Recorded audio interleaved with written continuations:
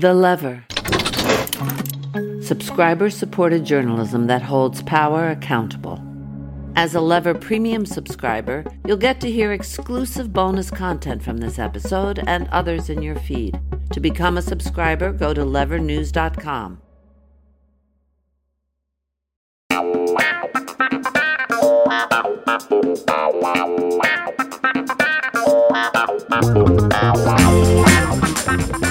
Hey everyone, and welcome to another episode of Lever Time, the flagship podcast of The Lever, an independent investigative news outlet. I'm your host, David Sirota. On today's show, we're going to be talking first and foremost about the railroad. Now that President Biden and the Democrats have officially sided with the railroad barons in denying rail workers paid sick days, we're going to be discussing how we got here and what the potential fallout could be.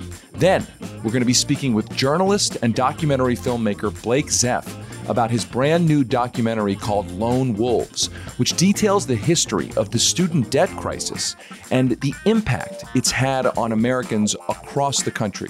This week, our paid subscribers will also get a bonus segment, our interview with journalist and author Joel Stein about his new book called In Defense of Elitism. It's a humorous defense of intellectual elitism and why he argues it's worth preserving. If you want access to LeverTime Premium, head over to levernews.com to become a supporting subscriber. That gives you access to all of our premium content, and you'll be directly supporting the investigative journalism that we do here at The Lever. Speaking of which, if you're looking for other ways to support our work, do us a favor. Share our reporting with your friends and family. Leave this podcast a rating and review on your podcast player. The only way that independent media grows is by word of mouth, and we need all the help we can get to combat the inane bullshit that is corporate media. And of course, as always, I'm here with producer Frank. Hey, Frank. What's up, David? I'm feeling honestly a little upset this week over everything that, not with you, don't worry about it, but just with everything that's been happening with the railroad workers and this contract that the Biden administration and the Democrats forced upon them through this, this legislative process. It's a real bummer, and it's a stark example of how the Democratic Party often sides with its donors and the corporate class rather than the workers. And then, people turn around and are like, well, why do people hate the Democrats? And it's like, well, this right here. So, yeah, this has really been a bee in my bonnet this past week. Yeah, it's been certainly a bummer. I think the Democrats come off as completely tone deaf here. I mean, I saw the incoming House Democratic leader, soon to be minority leader, Hakeem Jeffries. He tweeted out in light of all this. He tweeted out, quote, "There are some in Washington who want to turn back the clock. It's not going to happen. House Democrats will continue to move America forward." And what's amazing about that is this is a guy who heads a party that literally just used a 1926 law to help railroad barons break a strike. Like, he got in the Back to the Future time machine and went back to the 1920s and dusted off an old law to crush a rail workers' strike. I mean, talk about turning back the clock. That's like the most egregious example of turning back the clock, going back to the era of the 1920s and the rail barons to resurrect that, to crush workers. And I think you're right. I think it does underscore that a lot of people feel the Democratic Party will say great things about workers, but when push comes to shove, they will not help those workers. And this is, I think, a very illustrative example of it. And it's worth noting that some on the right are trying to take advantage of it. I read this morning Missouri Senator Josh Hawley, who I am not a fan of, a Republican, a very conservative Republican.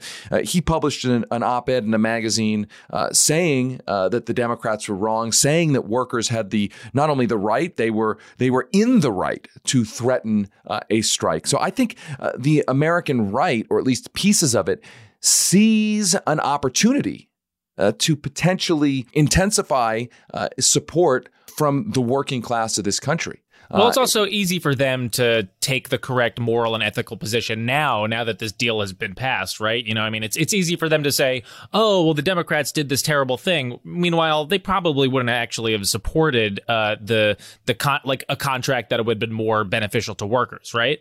That's right. And I think that's the key, is that the Democrats could have done nothing. They could have allowed the workers to continue having their battle with management. Instead, they chose to intervene on behalf of the rail barons. I mean, that's the old labor question is always, which side are you on? And I think the Democrats made very clear in affirmatively passing legislation to impose this agreement without paid sick days on workers.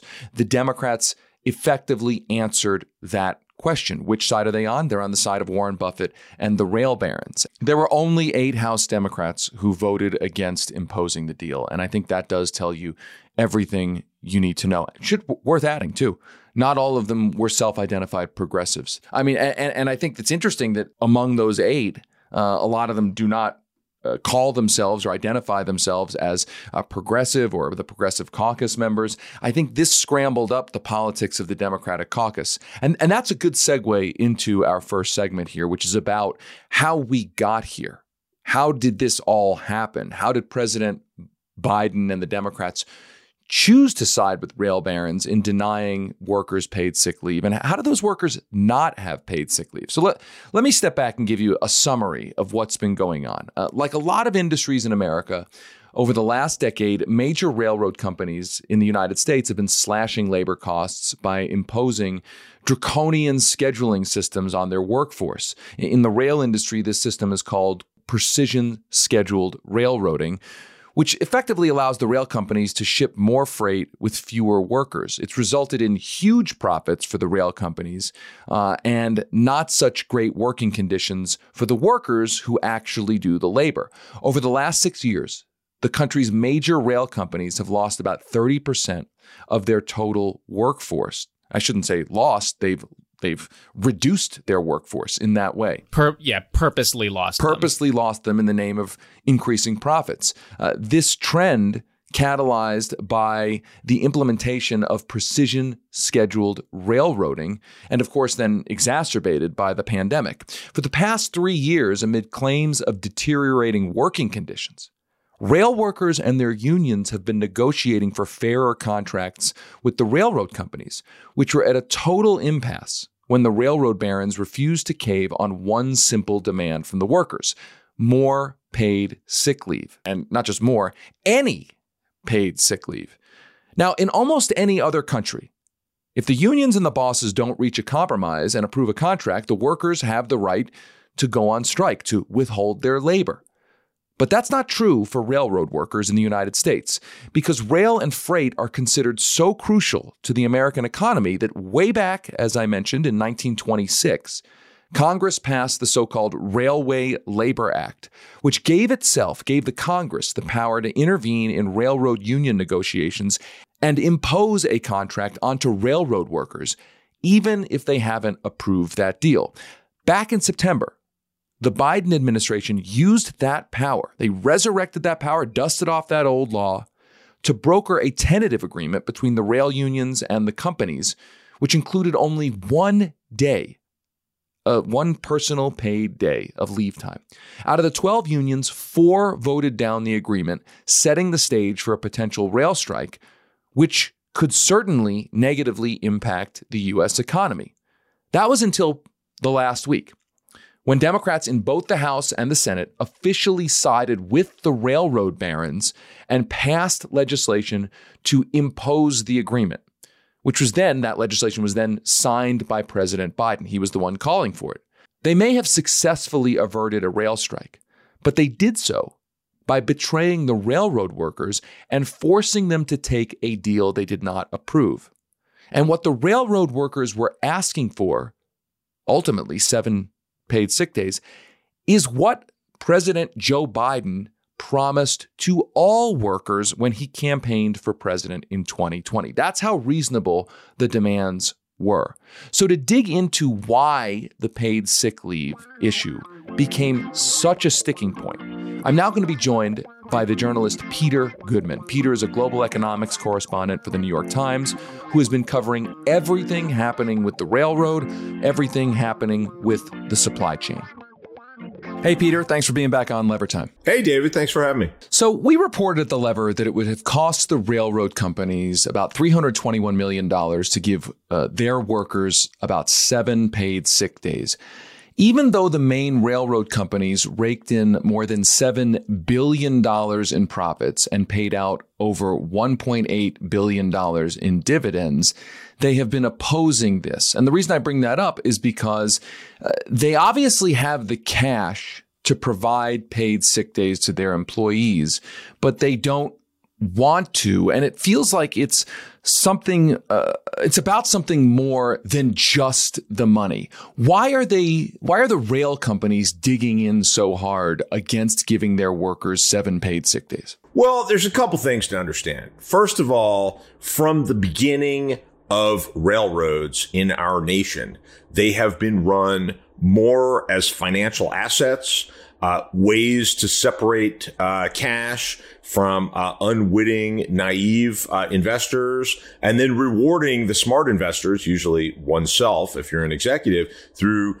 dividends, and now in our modern age, share buybacks. It's never been about the service. Principally, it certainly hasn't been about being kind to workers. It's always been about finding new workers you could press into service at, back in the old days, just horrific, appalling, deadly conditions. I mean, think about the history of this industry where originally it's mostly Irish Americans who are building the Transcontinental Railroad. They start agitating to not get killed constantly doing this work, to not literally come down with scurvy and other kinds of illnesses. So the railroads go and find Chinese laborers who are even further removed from home, who don't have a sense of legal rights, who don't speak the language, and they exploit them. And, a lot has happened, obviously, in the century plus since then, but certain basic features are the same, which is you're always looking for a way to marginalize working people as cost threats to the bottom line.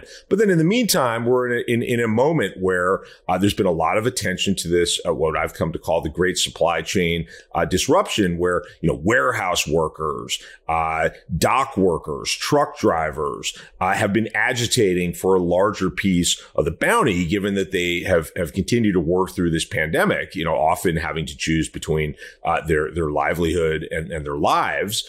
And labor is on the march, and the railroad industry is one that has always been looking out for labor agitation and viewing rail workers as a threat to the bottom line. So it is beyond just this one battle. It's about the balance of power between labor and the executive class. As it relates specifically to the railroad companies, there is this issue of so-called precision scheduled railroading at the base, at the core of the rail company's business model. Talk to us about what that is and how that intersects with specifically the fight over paid sick days. In other words, why is precision scheduled railroading such an important thing to understand in order to understand why the railroad companies are so opposed to giving their workers more paid sick days? Well, precision scheduled railroading, which is this wonderful corporate argot, cooked up in some consulting shop, it doesn't actually mean precisely scheduling the railroads. In fact, it means the opposite. It means running the trains whenever you feel like it, whenever's best for the bottom line, which means all the workers just have to deal with the fact that their schedules are more unpredictable than ever. If you're on a maintenance gang and you roam around the country going to wherever you're needed at any given moment, if you're an engineer and you drive the trains, you now are effectively on call all the time. You're constantly being told, sorry that you drove 13 hours from home to get here and you were hoping to go home in 4 days to go spend a day and a half with your family before you go out to your next job site. Well, now you're spending half a day, and that's just how it is. And if you don't like it, we're going to write you up for disciplinary proceedings. Well, that's precision scheduled railroading. It is the latest way in which the railroad executives have sought to lavish the bounty on the shareholders. So how do they do that? Well, they limit scheduling, they drop less profitable routes, and they cut paychecks. And in the 3 or 4 years before the pandemic, they laid off the 7 largest American railroads, roughly a third of the workforce, as a way to free up cash to give to the shareholder via dividends and buybacks.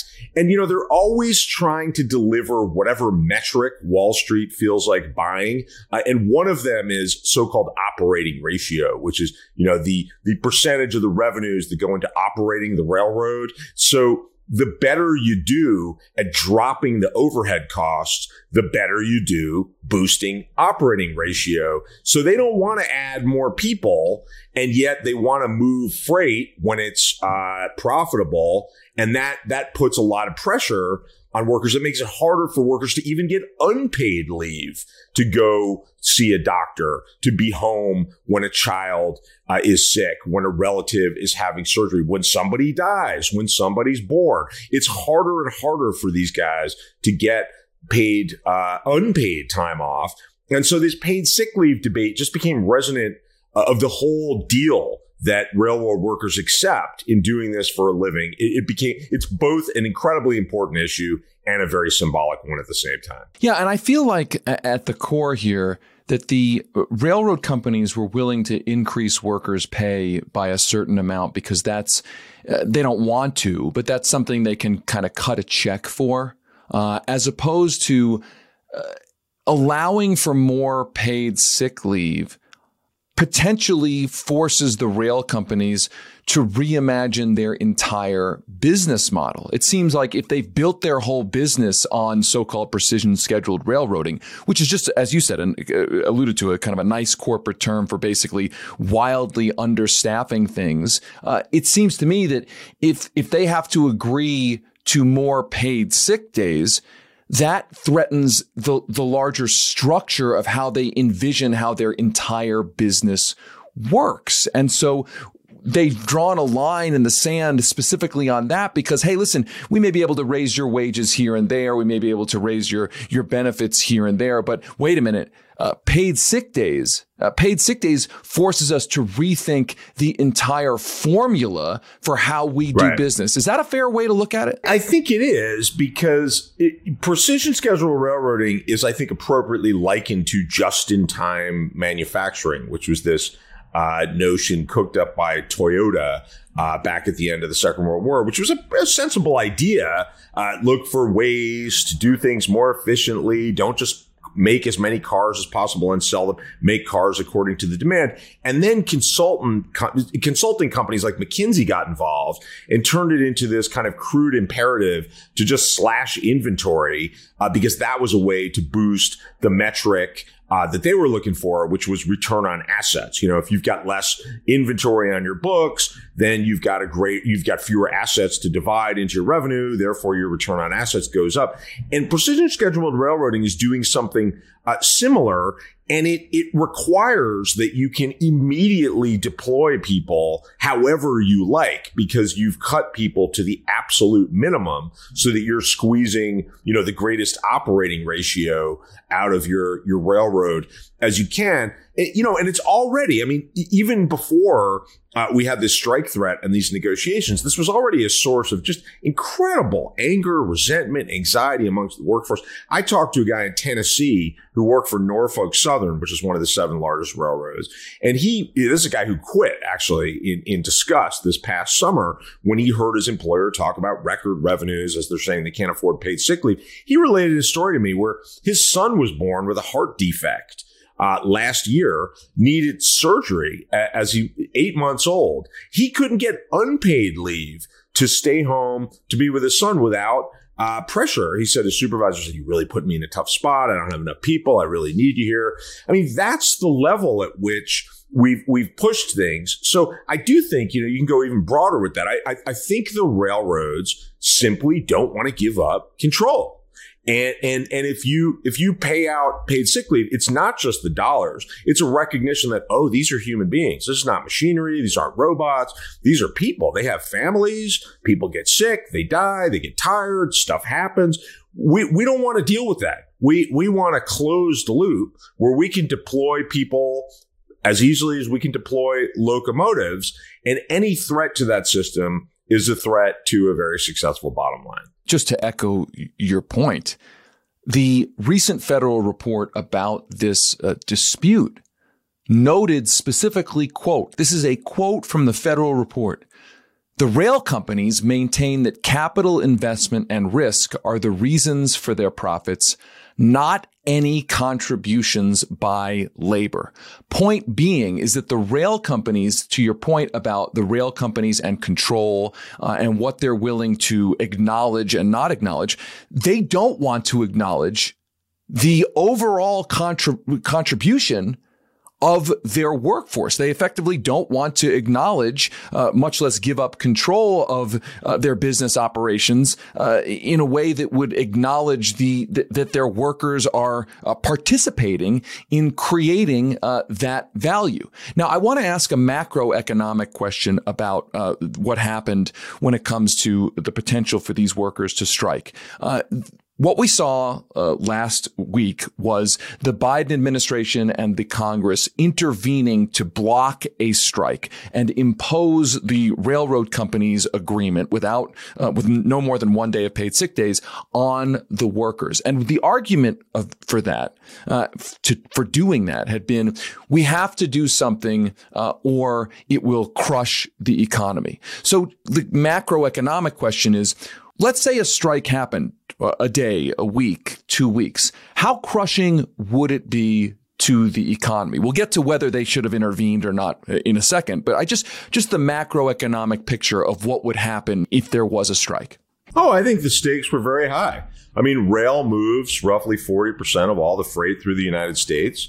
And if you shut down the rail system, that's a lot of stuff that can't move. I mean, there were credible reports that we wouldn't have enough chlorine and other chemicals for wastewater treatment plants, all sorts of plants that make all sorts of things and require chemicals to make paints, industrial solvents. They've been potentially facing shortages as we've looked at a potential halt to rail. And of course, trucking would pick up the extra slack. Well, trucking doesn't have extra slack because thanks to deregulation started by Jimmy Carter in the late 70s, trucking has gone from an always tough but decent job, a decent way to support a family at a middle class standard, to something that no person would ever do if they had some alternative. So we've got these quote unquote shortages of truck drivers, which really means we've run out of people willing to take the deal that is driving a truck in America in 2022. So, we'd have shortages there too. We'd have cargo rates go up at a time when everybody's worried about inflation. We would potentially have more of it and more shortages. That threat was very real. Then let's turn to whether or not Congress should have intervened. I'm not going to ask you to weigh in on where you come down on that. I want to ask the question about leverage, about who had bargaining power here.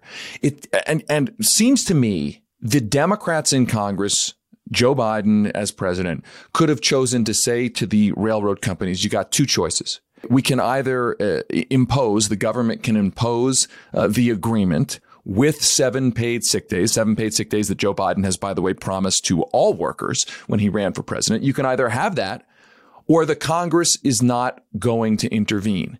And it seems to me that this was a situation where the Democrats had all the leverage because by doing nothing, they could have at least helped the workers or at least forced the railroad companies back to the negotiating table. I guess my question on this is, how much did the railroad companies need Biden and the Congress to intervene versus how much did the workers need the Congress to intervene? It seems to me it was the rail guys, the railroad companies that needed the intervention far more than the workers. In other words, the Democrats could have just said, listen, the way we're going to help workers at minimum is just not do anything. Well, I think the best way to answer that question is to go back in time. How did we end up with this system where the Railway Labor Act restricts the ability of workers to strike? It goes all the way back to the late 19th century when there was tremendous social unrest targeting the people we now call the robber barons, the monopolists, who got outsized shares of American rail. The center of the action in 1877 was in Pennsylvania. The Pennsylvania Railroad was by far the most important industrial rail system. It connected the ports of the East Coast to what was then the frontier, to agricultural lands, to the Midwest, and the beginnings of industry. And when workers said, you know what, we don't like the deal we're getting, we're going on strike, there were violent wildcat actions. The result of this was that the head of the Pennsylvania Railroad managed to persuade the then governor of Pennsylvania to send in militia from the other side of the state in Philadelphia. And they actually opened fire and killed, depending upon who you ask. Certainly scores of people died, many of them just bystanders, including children who were just looking on from a hillside. We got we got strikes basically across much of the industrial part of the country throughout that year. And out of that came what we now call the Railway Labor Act, which is this piece of legislation that says, sorry, guys, you guys are special. In other industries, if workers don't like the deal, they can do the ultimate. They can withhold their labor till they're willing to accept the bargain. Not you guys. You guys are so vital, and there's no other way to move freight. So for you to strike, you have to exhaust this convoluted process of bargaining sessions, declarations of impasse, presidential emergency board that tries to mediate, and, on it goes. Clearly, this was about minimizing the leverage that labor enjoys, and to make it harder for labor to damage the economy by withholding its labor. So, yes, there is no question that when Congress intervenes to impose a settlement, it is doing the bidding of the railroads. And I think that needs to be underscored over and over again, because a lot of the discourse has been, look, the Republicans voted against, for instance, the paid sick leave provisions in the ultimate deal. And I keep going back to the idea that it's the Democratic Congress. It's not to, by the way, absolve the Republicans, but it is the Democratic Congress that is writing the legislation and scheduling the votes on a bill to impose an agreement with only one paid sick days, an inadequate agreement to say the least. And that is what the railroad companies needed. That is not what the workers needed. And so when you hear people blaming the Republicans, I'm like, look, the Republicans aren't the good guys here, but the Democrats used their power to intervene on behalf of the railroad companies, and they did not have to do that. If they would have stayed out, that would have at least boosted the power of the workers. So I guess the final question then is, now that this agreement has been imposed through the force of law by the Democratic Congress and the Democratic president, what options are left to the railroad unions, the railroad workers? Is there a likelihood of wildcat strikes, or does this just go away now? Just these workers who are so vital to the economy, they just don't get more than 1 day of paid sick leave? I don't think it goes away. I mean, I think out of the pandemic, if we didn't know it already, we've had a lot of experiences where we've seen that normalcy in our economy depends upon huge numbers of people working in conditions that most of us would not accept for ourselves or our families. Conditions where you do have to choose between your paycheck and your health. You don't get a say over where you work and when or how much protection you've got. You're just deemed essential, and off you go. You accept the bargain that's on the table for you. And there has been this awakening. Now, it's hard to say where this goes and how much staying power it's got, but clearly the labor movement writ large has momentum that it didn't have before the pandemic, and the politics have changed. One imagines that this rail strike will continue a conversation about paid sick leave at the federal level, because the U.S. is an outlier among all wealthy nations. I mean, if you go tell your European or Australian friends that, you live in a country that doesn't have any paid sick leave at all, it's like explaining, the gun stuff. Like they just can't believe it, right? They can't process it. So presumably there will be some sort of push, but it's also true that there are a lot of powerful corporate interests that very diligently give to both sides of the aisle that don't, same as it ever was, don't want to take money away from the shareholder to give it to workers. And that basic balance is what we're always talking about. Peter Goodman is a global economics correspondent for the New York Times. He's also the author of the must-read book. I really mean it. A must-read book called Davos Man: How the Billionaires Devoured the World. You can find him on Twitter at Peter S. Goodman. Peter, thanks as always. Thank you so much.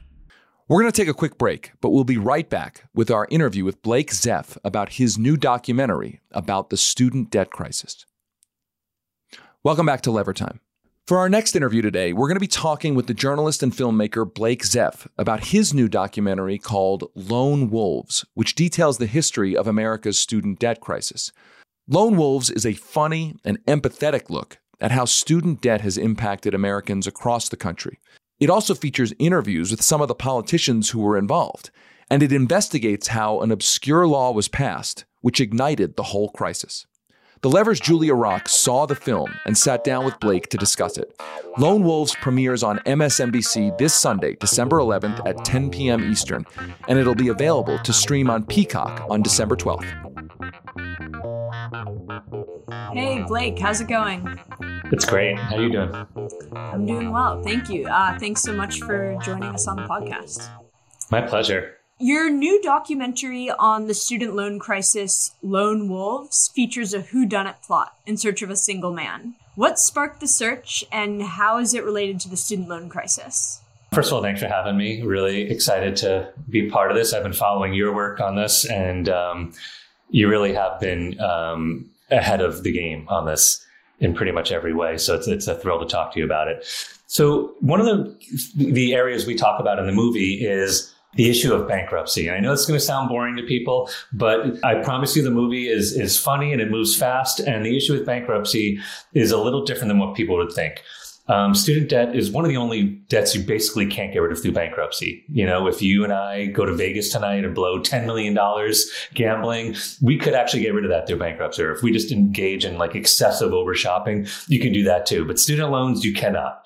And that's important for two reasons. One is obviously some people might actually want to get rid of their debts through bankruptcy, but a lot of people won't. And that's okay. The bigger issue is that without the threat of bankruptcy, lenders know that they can just they can just give out money to anyone, whether you can afford it or not. They'll give out tons of money to anyone because repayment is guaranteed. And the colleges know that too. So the colleges will just keep jacking their prices higher and higher and higher. So this bankruptcy thing, which sounds like an obscure little thing, is actually in some ways responsible for the crazy college prices that we see. And the fact that college lenders are just giving out money to anyone, it reminds me a little bit of the housing crisis when they were just giving away mortgages to everyone, whether they could afford them or not. So anyway, that's the background to this whodunit.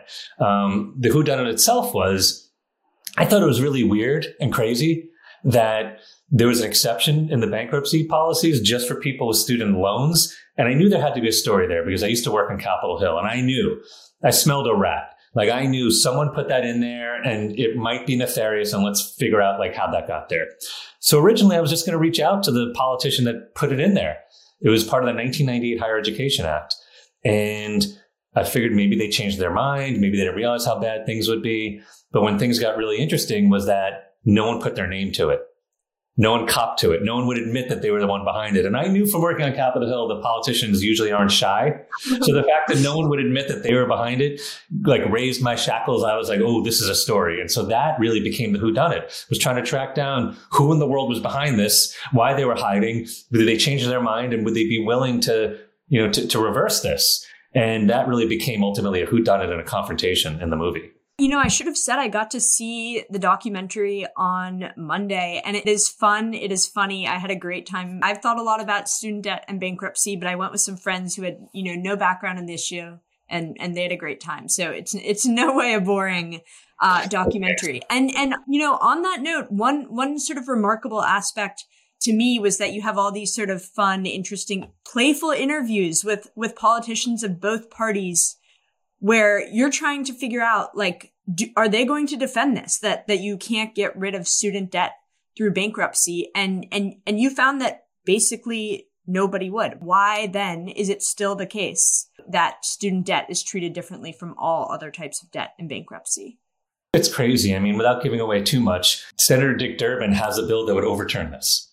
and we reverse this. And it's bipartisan now, actually. It's got John Cornyn and Josh Hawley, Republicans, co-sponsoring it. And so you think to yourself, this should be easy. It's bipartisan. But one thing I learned from working in the Senate, and that people watching this are really going to learn, is that remember like when we were taught how a bill becomes a law in school, like Schoolhouse Rock? That is not real. The actual process can be a lot more complicated and crazy. And so this movie, while it's about student debt on the surface, is really about our democracy. I really feel that way. It really shows how crazy the lawmaking process is, how crazy it is to try to get a little thing fixed, all these roadblocks and obstacles. When we talked to Durbin, he's like, well, I got to bring this to my committee, but I don't know if it would pass. And if it did, then I got to beg Schumer to bring it to the floor. And what you find watching the movie, and you saw it, Julius, is that I kind of found that Senator Schumer and Senator Durbin, they're the number 1 and 2 senators in the country. They're from the same party. They believe in a lot of the same things, yet they didn't always know what the other one was up to.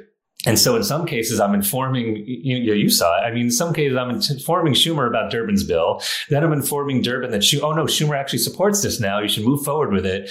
It's really fascinating. And I really encourage people to watch this, because I think you're going to learn about more than student debt, but actually how our system of government really works. That gets me to another point, which is that, you, of course, as you mentioned earlier, have experience as, an aide to top Democrats. And as you were just speaking about, and comes through in the documentary again, without spoiling it, is that this problem isn't just, one that Republicans created. The Democrats have had, their own hand in creating this problem, allowing it to continue. I'm sort of wondering what you make of that. Again, as someone who has, worked for Democrats and now is sort of watching to see if this bill that Senator Durbin has to fix it goes anywhere. Yeah, I'm glad you mentioned that. This is not like partisan hackery, this movie. If you're looking for something that's just like rah-rah Democrats, this is not your movie. And I don't think, your audience is looking for that anyway. But there's plenty of blame to go around. As you said, like David, we both, worked for Democrats, but we're willing to criticize, we're just willing to be honest about what's really happening, whether it's Democrats doing the right thing or the wrong thing. I'll give the credit or the blame to anyone. We have some Republicans in the film who are really good on this issue. There's a guy named Wayne Johnson who should totally be famous in America, but he isn't. And I can't believe that no one knows him, but he's in the movie. Wayne Johnson, he ran the federal student aid program under Donald Trump. Because Donald Trump's, he worked hand in hand with Betsy DeVos. There's Donald Trump's appointee. He quit after a couple of months on the job because he was like, this system sucks. This makes no sense. I can't believe what a disaster this is. So he quits. And then what does he do? He announces a plan to cancel student debt. His plan would cancel more student debt than Elizabeth Warren's.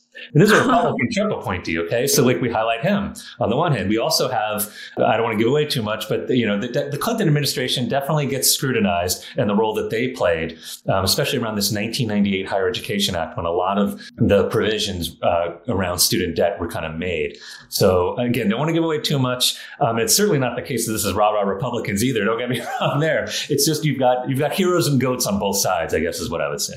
And so on that point, the Biden administration made an announcement yesterday. We messaged about it a little bit about, how its Justice Department is going to be treating student loan borrowers who are attempting to have their debt eliminated through bankruptcy. And, again, as you said, there's sort of a bill to fix this. This announcement certainly wouldn't fix the problem. But what did you make of the announcement? Yeah, it's interesting. I think it's a great sign. Anytime, look, Joe Biden is not someone who is, leading a left-wing revolt, right? So when he does stuff, that means it's sort of it's like a weather vane, right? It tells you where the conversation is shifting, right? He's just reflecting where, public opinion is shifting. So that to me tells me that the conversation is moving in a good direction. However, let's be honest about what this is. Anytime you can get legislation to fix something, that's better than just, an executive action. Reason being, let's say Biden was amazing on this issue. I'm not saying that, but let's say he was. He could be out of office in 2 years. And then you might have a different Republican or maybe a Democratic president who doesn't believe in this anymore. And then they don't implement it the way you want. So then it's just a short-lived fix. So that's point one. And that's why I think Durbin's bill would be better. But part two is basically, if you want to declare bankruptcy on your student loans, there's a very small little window that says you can if you can demonstrate something called undue hardship. The problem is that judges for years have basically ruled undue hardship to basically mean, You have to be dying of cancer or something like that. We've got a bankruptcy lawyer in the film who kind of explains it. And so what Biden's announcement seems to be suggesting is they're going to make it so that the undue hardship provision still stands, but it might be a little easier to meet it. And they're going to give a list of, kind of standards, but that's still a very subjective thing. And whenever you have subjective standards, you're kind of, prisoner to the whims and the decisions of individuals. And so now it might not be judges making those decisions. It might be bureaucrats in the Department of Education or the Department of Justice, but you're still relying on that. You know what I mean? And so what Durbin's bill would do is remove that undue would really make it a much cleaner fix. I'm not putting it down, this thing. I think it's a step in the right direction, but I don't want people to be celebrating and thinking, we don't have to worry about this anymore. I appreciate that. Well, and on the topic of Biden and sort of the challenges of doing things by executive action, right now, Biden's plan to cancel up to $20,000 worth of student debt for federal borrowers is being held up by a court. Do you think his plan, that debt cancellation plan is going to succeed, and sort of what happens next to the student loan program? Yeah, I'm getting asked this question a lot, as you can imagine, and I wish I could be, more bullish. People seem to think, if it goes to the Supreme Court, then it'll be fine. I'm like, have you looked at the Supreme Court? Biden on Thursday, November 17th, announced that he wanted to take this to the Supreme Court. That could be a scary proposition. So we just don't know which way they'll go on it. Now, there are a lot of people who are saying that Biden really has other powers beyond the way in which he did it, that he could refer not to the HEROES Act, but he could use a different legal theory stemming from the Higher Education Act of 1965, and that might be a better way if he wants to reintroduce a new cancellation program. He could do that. But let's just see how this court case goes first. I guess my answer would be we just don't know. But if it does fail, like I'm saying, there's another avenue he can go where he invokes different powers that he hasn't used in this case. I just want to take a step back, though, and say that $10,000 of cancellation for people who have $150,000 in debt, you almost don't even care. It just feels like a rounding error. And I know that there are plenty of people who only have 10,000, 20, 30,000, and that this is going to be really meaningful for them. And I don't want to poo-poo that. I think that that's great. But there's a lot of people for whom $10,000 or even $20,000 is just a drop in the bucket. So my hope is that even if this does go through and pass, that people don't suddenly think, cancellation's done. It's great. There's nothing left to do. There's still a lot more debt out there. Well, and this is something, that comes up a lot in your documentary. You have a very personal connection to the student debt crisis, and you also interviewed a number of people who are sort of being crushed by just mountains of student debt. What is the human impact of this problem? Yeah, I'm glad you mentioned that. I feel like we're having this conversation about student loans in this country, but no one ever talks about the actual effect. It's like macro numbers and charts, and you have these economists who say, this is what it is for the economy. It's like, we talked to a teacher who, just to take a step back, graduate school debt is really a huge problem. Like a huge majority of the debt, a lot of it is coming from people who go to grad school. And I think there's like this thought out there from economists and others that are like, if you have a graduate degree, you're either rich or you will be soon. And it's like teachers and nurses. Okay. Do you think that they're rich? They have to get graduate degrees. A lot of places you have to get a master's to be a teacher. So we talked to one guy who's a teacher who that was his dream. He loves being a teacher. He's a really popular teacher. He's beloved. He's got $150,000 in student debt. It started off as $35,000. He couldn't keep up with the payments because some teaching jobs don't really pay that much. And the more you fall behind, you'll have what's called compounding interest, where the interest on your loans just jumps and jumps and jumps because they'll put interest on the interest that you haven't paid. And so you have this teacher who's doing the right thing, doing what he's supposed to do. He can't provide for his family. And he talks about it in the film. He contemplated suicide, and he pulls over on the side of the highway, goes to the parking lot of a cheap motel, and he reaches his rock bottom. He calls his wife, and she ultimately talks him down from doing it, thank God. But just when you see kind of the human effect on people, it really just puts it in a whole different category. And I just want to say one other thing on this, which is a lot of people think, lawyers and doctors, okay, well, they make a lot of money. I'm not going to cry for them. Well, not everyone goes to law school to defend oil companies, Some people actually want to be in civil rights law or immigration law or public defenders, right? There are a lot of jobs in these fields that are not paying a lot. And so we have this woman, Vivian, who grew up poor in New York City, and her mom died of cancer. She speaks Spanish. She wants to work at what she calls a low resource clinic.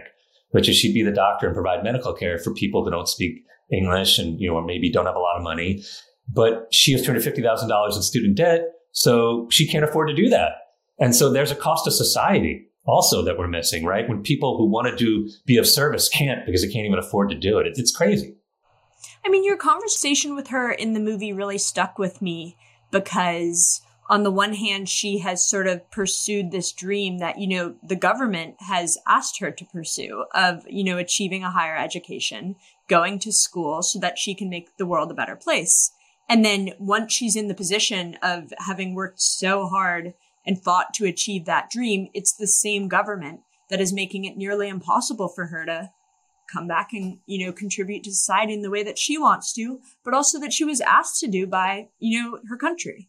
It's funny you mention that because I was thinking about this exact point because this wasn't in the film, but my conversations with her were before the pandemic.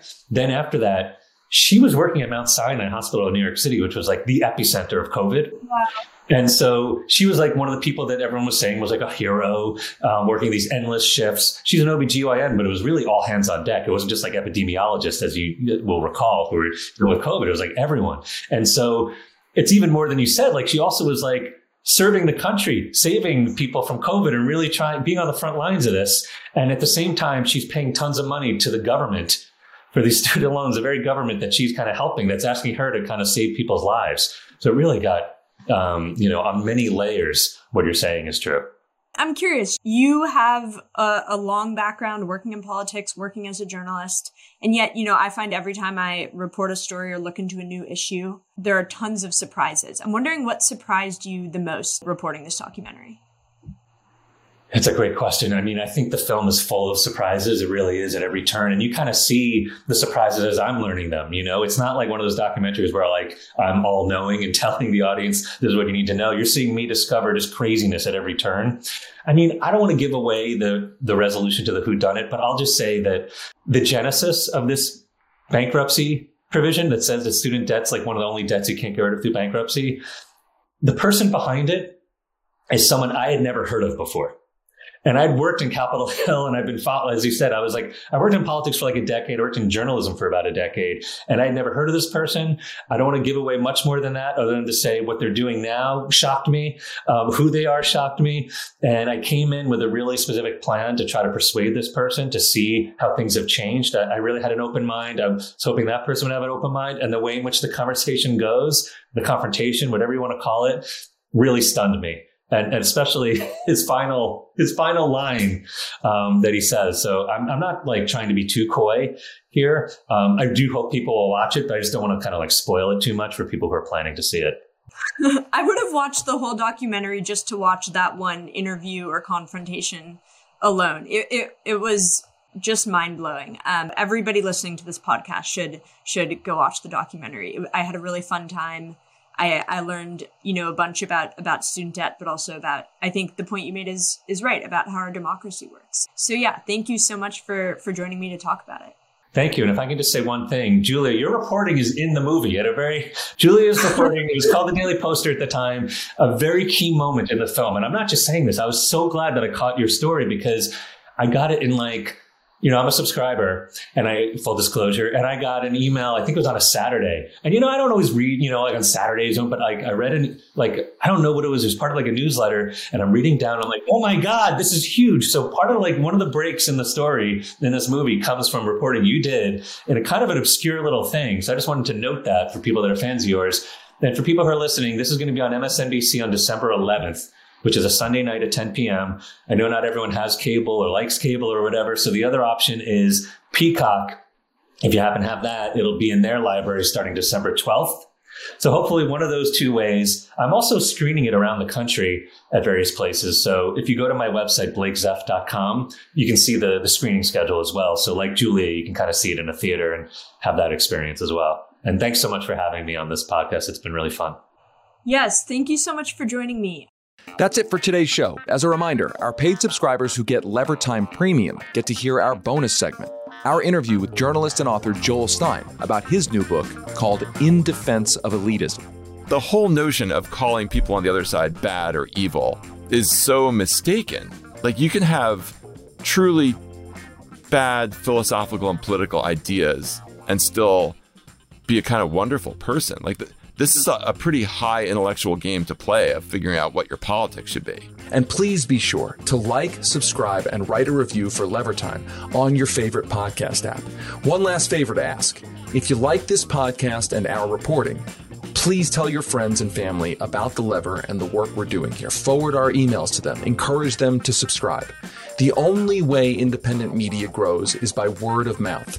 So we need all the help we can get to continue doing the work that we're doing. Until next time, I'm David Sirota. Keep rocking the boat.